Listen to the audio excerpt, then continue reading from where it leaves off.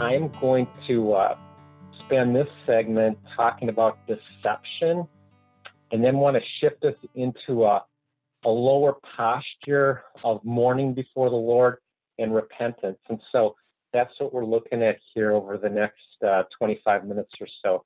I'm really grateful for this. 10 days has helped change my life. I know I got to get into my material here, but I just got to keep talking here for a moment. Couldn't go on without mentioning my background with college students, as well as now a background with 10 days.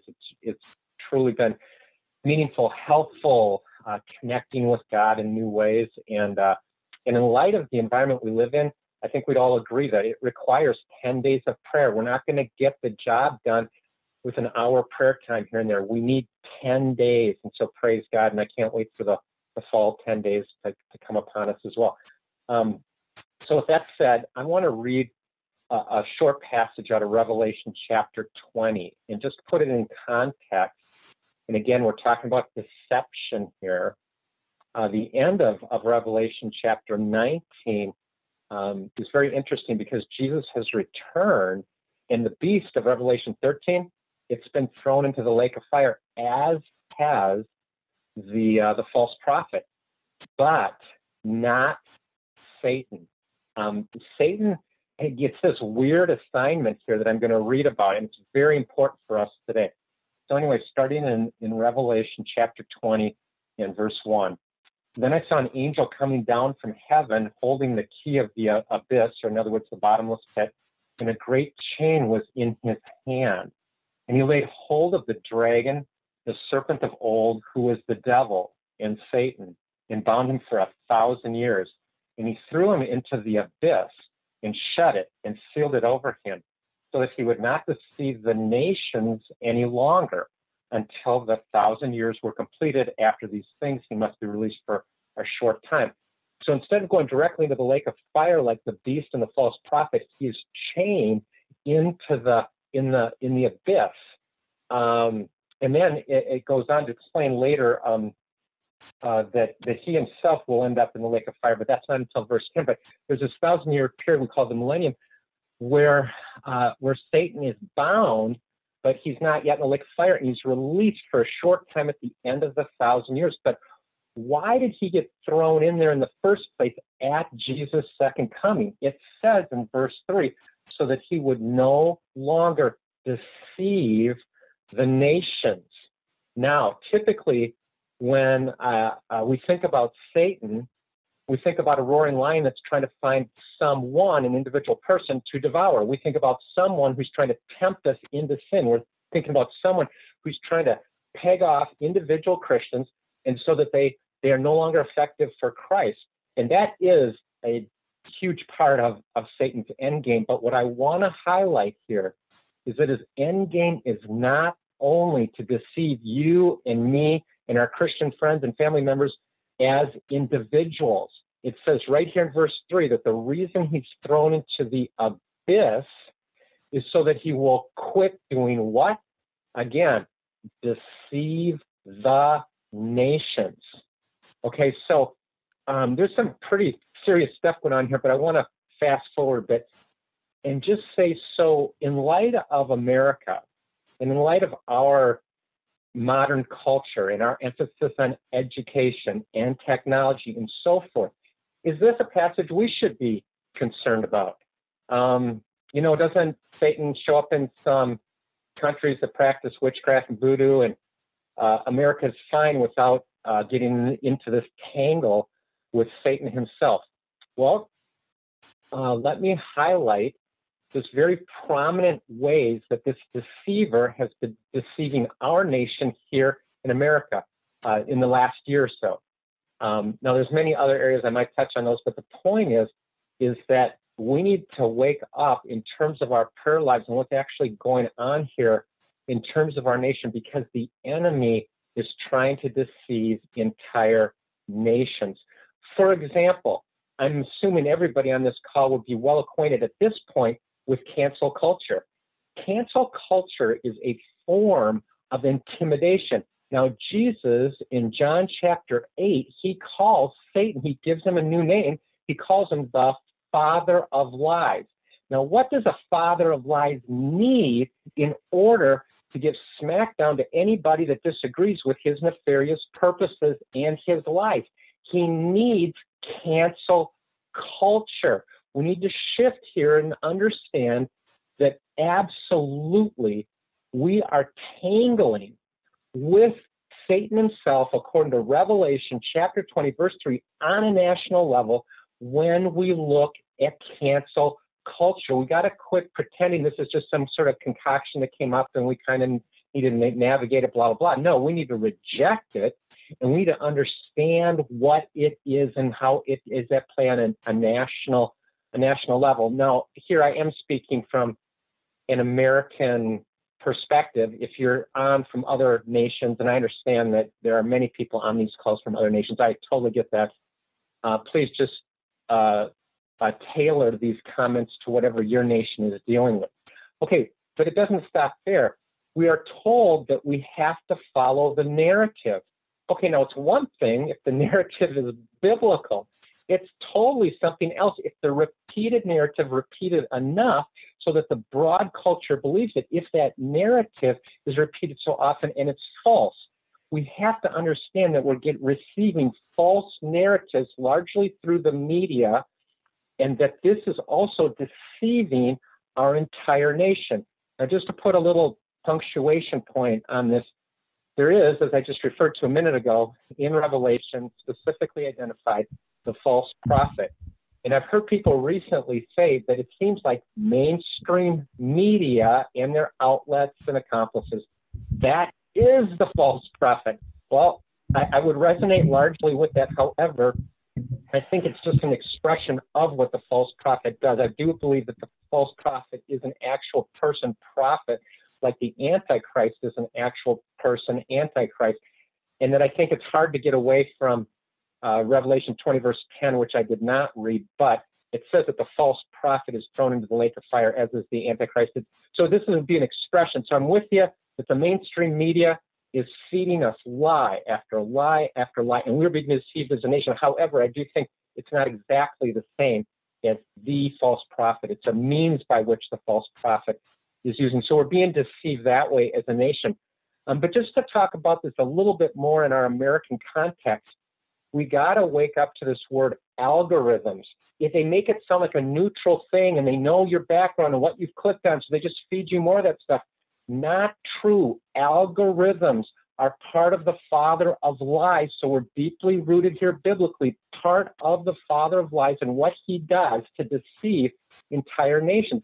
Algorithms are programmed by people. Now, you can't take them to court because everybody keeps blaming the algorithms, but there's people behind the algorithms, and that's why even though you should be getting on your natural feed X, Y, and Z come through, you're not getting X, Y, and Z. You're getting three other things that are helping to push an agenda. It's very subtle often, but they want you to click on things that will cause you to doubt.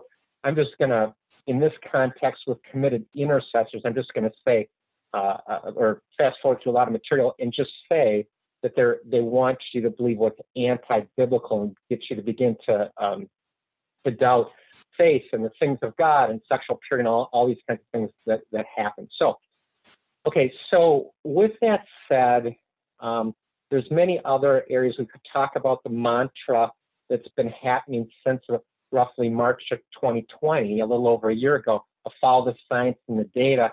But if you drill down, often the very people that are saying follow the science and the data are not themselves following the science and the data. So you have to be very careful in our environment today, and that this is a fulfillment of Revelation chapter 20, verse 3, where the entire nation, in our case today here at this time, I'm talking about our nation being deceived entirely.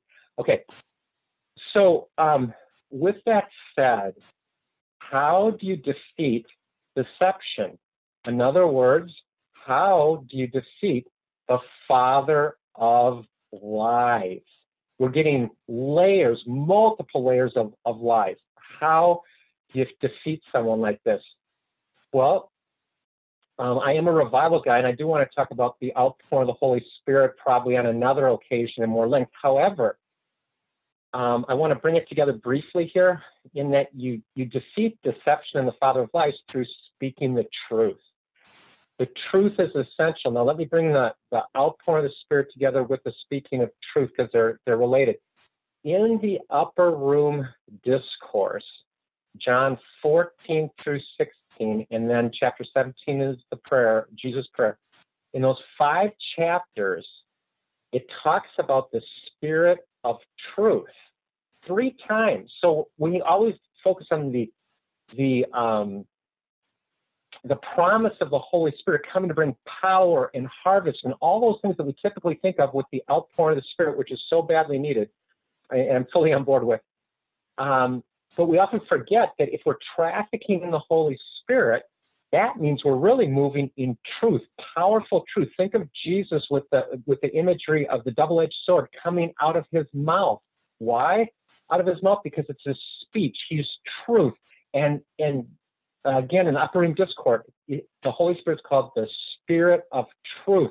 The more we speak the truth on every topic, gospel being most important, but on every topic, the more we speak the truth, the more we pave the way for the outpouring of the Holy Spirit. Because when the Holy Spirit's outpoured, who is he? He is the Spirit of truth.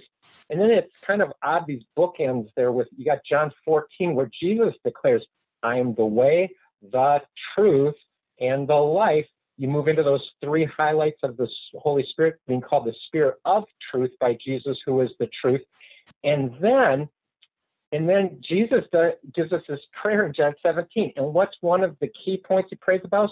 That you and I and everybody that comes to faith, that we would be sanctified in truth. In other words, enveloped in truth. In other words, having the truth permeate our entire being, body, soul, and spirit. It's got to be about the truth. And I got a lot of input over the years on revival history. I really got to highlight this. Most outpouring of the Holy Spirit revivals end up in the ditch because they didn't follow the truth, but the Holy Spirit of truth. It's both and. We're discerning, we understand the truth as we walk out a revival, as we see an outpouring of the Holy Spirit, because the enemy's trying to get tangled in there again to deceive us, and our flesh gets in there in different ways. Got to follow the truth. Now, there's one other point I got to make here before we take a little bit of a shift, and that is in 2 Thessalonians chapter 2. This is the often referred to chapter related to the son of perdition, the lawless one. In other words, the Antichrist, and he's going to worship and desire to be worshipped as God in the temple, is what 2 Thessalonians 2 tells us. Okay, but as you continue to read that chapter, I'm going to highlight a couple things here. It's very interesting in terms of, yes, the things we typically quote are there, like the Antichrist is a prominent figure here in the last few years of the end times before Jesus returns. Also that the restrainer is removed. And then the delusion comes, and what do we do here? Like this is really like vital.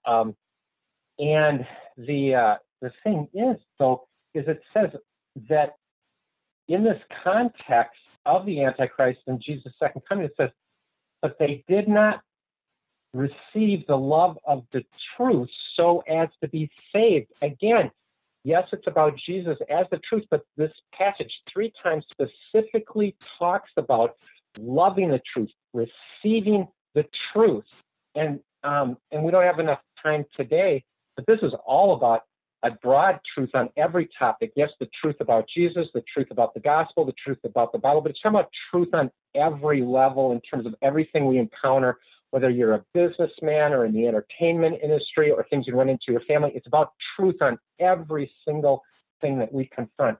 Okay, but then it goes on to say also in 2 Thessalonians 2 that it says, God has chosen, or let me back up just a bit. It says, in order that they may be judged who did not believe the truth.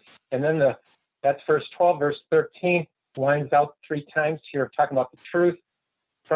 Because God has chosen you from the beginning for salvation through sanctification by the Spirit and faith in the truth. So we have a nation right now that's trying to be deceived, and we just prayed for college campuses. Obviously, there's a lot of things that are coming out in the university setting that are lies, and our poor children who are students there. I just had a son graduate from Western Michigan University here a couple of weekends ago. But you actually pay your tuition so that the faculty will lie to you. The point being is that it's not just in the university, it's in the media, it's in politics, it's in all kinds of various areas and aspects of culture. So we need to be fully about the truth. In that last passage, explain who God has called us to be as we're sanctified in the truth. Now, as we look at this, I think we've got to wonder, especially as we look on the last year, with not that COVID is not a real issue, but the response to COVID has been absolutely crazy and overreaction when you follow the actual science and the data. So we have to wonder, like, what's going on there? We look at the race riots. Well, yeah, we want to purge racism from our hearts, but both Patrisse Cullors and one of her co-founders, Alicia Garza, both admit on multiple times of saying, we are trained Marxists. So when we look at things like that, we have to say, wait a second here. We all are against racism. This is the moment for the church to lead, not Antifa or Black Lives Matter. How do you do this? You have to do this by following the truth and the scripture that God gives us to lead. Nobody else should be leading right now except for God's people, the church, as it relates to racial reconciliation and purging racism from our own hearts and in the church first. And then as God gives grace and opportunity, we move out into the broader culture. So with that said, when you look at the deception that has come upon us in our nation, it is vital that we get low before the Lord. It is vital that we ask the questions, have we been speaking the truth, both to expose the enemy in the side of life, but also have we been speaking the truth to prepare the way for the outpouring of the Holy Spirit? In other words, the outpouring of the Spirit of truth. So these kinds of things need to come forth. I'm calling on us right now to in our posture of our hearts, to get low before the Lord and to say, I need to change. I need to speak the truth. It could be to family members. It could be to whoever. It could be within our local church where some of these are not popular topics. We need to be speaking the truth for all the reasons I've highlighted here and more. You know, and I believe, too, there needs to be even a dialing down another level. Not only do we need to repent of not speaking the truth and really being complicit with the father of lies by making excuses and being soft and trying to build a bridge to everyone, including build a bridge to evil, which Jesus and Paul said, never build a bridge to evil. We've done these things, and instead of really speaking in, and I mean in an appropriate way, not a hateful or harsh way, but speaking the truth into culture, into our churches, and so forth. But not only do we need to do all of that, but I'm thinking as well that we should actually be in a posture here in our nation as Christians, a posture of mourning, because there's a reason why things have gotten this far. I heard 2020 described by somebody as a dumpster fire inside of a train wreck. I mean, there's a reason why we're here, and I believe it's connected to the things I'm saying. I believe it's connected that we have a father of lies, according to Revelation 20, who is deceiving entire nations, including our nation. So, with that said, I want to highlight part of how 10 days got birthed, and God gave Jonathan this word, and it was that that Babylon refuses to mourn before my return, or Babylon refuses to mourn, but my people will mourn before my return. So let's take a few minutes here, and let's just get low before the Lord, and let's just say, Lord, we're here to mourn the degree to which the deceptions has overtaken our lives, our churches, the very churches that you and I attend, how these lies have seemed to dominate social media, dominate mainstream media, other areas, dominate thinking and so forth. We want to get low before the Lord, and we just want to say, Lord, we're here because of some things that have been allowed in that should never have been allowed in. And when they were allowed in, we have been complicit in not speaking out the truth, and so forth. And so again, I want to say all that, but also put it in the context of believing God for what Jonathan has highlighted on many occasions, and that is entire cities stopping to worship the Lord. It's going to happen in the truth, the Holy Spirit of truth. And so I'm just going to, we're not going to have like a round robin prayer time or where we're all praying at once, but I just want to ask us right now to go to the Father in prayer. And let's just you between yourself and the Lord, let's just speak out some things here that are vital. And just communicate in your own words, but communicate to the Lord, Lord, I love you as the truth. And just tell him that. Lord, you are the truth. You told us that. And we love you not only for your power and your glory and signs and wonders, but we love you because you're the truth. I don't have to live my life in a fog anymore. I'm following you, Lord, as the truth. Praise the Lord. Just communicate that to him.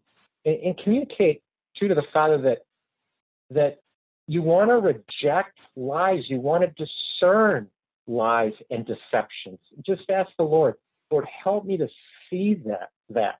Help me to see where I'm allowing this cultural mindset, what some people call zeitgeist. But it's this mindset corporately, and it's like it leaks in. And Lord, I reject that.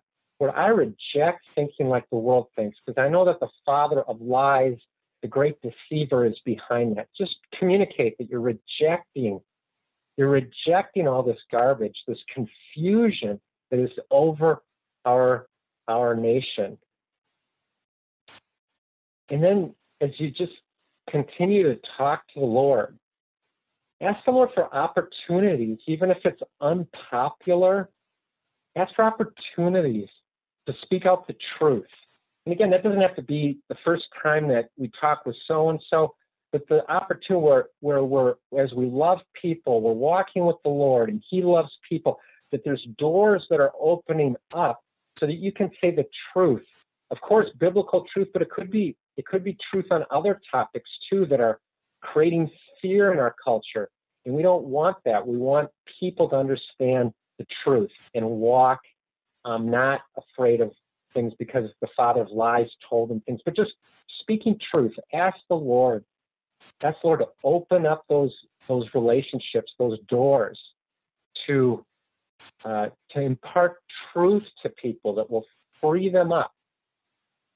Remember, where the Spirit of the Lord is, there is liberty. And I know what's been a theme here in the last few minutes. Let's just fill that in a bit more, how Jesus phrased it. Where the Spirit of truth is, there is liberty. There is freedom. There's joy. Truth is always our friend. And it's really one of our key weapons against him who's deceiving entire nations. And then as we close here, I just want to ask briefly, I'm going to ask the Lord on behalf of all of us. Father, we do ask you, God, to know the truth, but also to be anointed in the truth, that the outpouring of the Spirit is upon us, and wherever we go, and even in these prayer times, we're speaking out truth that is anointed from you, Lord. And I ask you to come upon us. I ask you to fill us with the Holy Spirit, with your glory, Lord, and that we would see great victories, great battles won. And I pray that you would continue to lead us in this as we continue through these 10 days of prayer. And we commit ourselves and our nation to you. In Jesus' name, amen.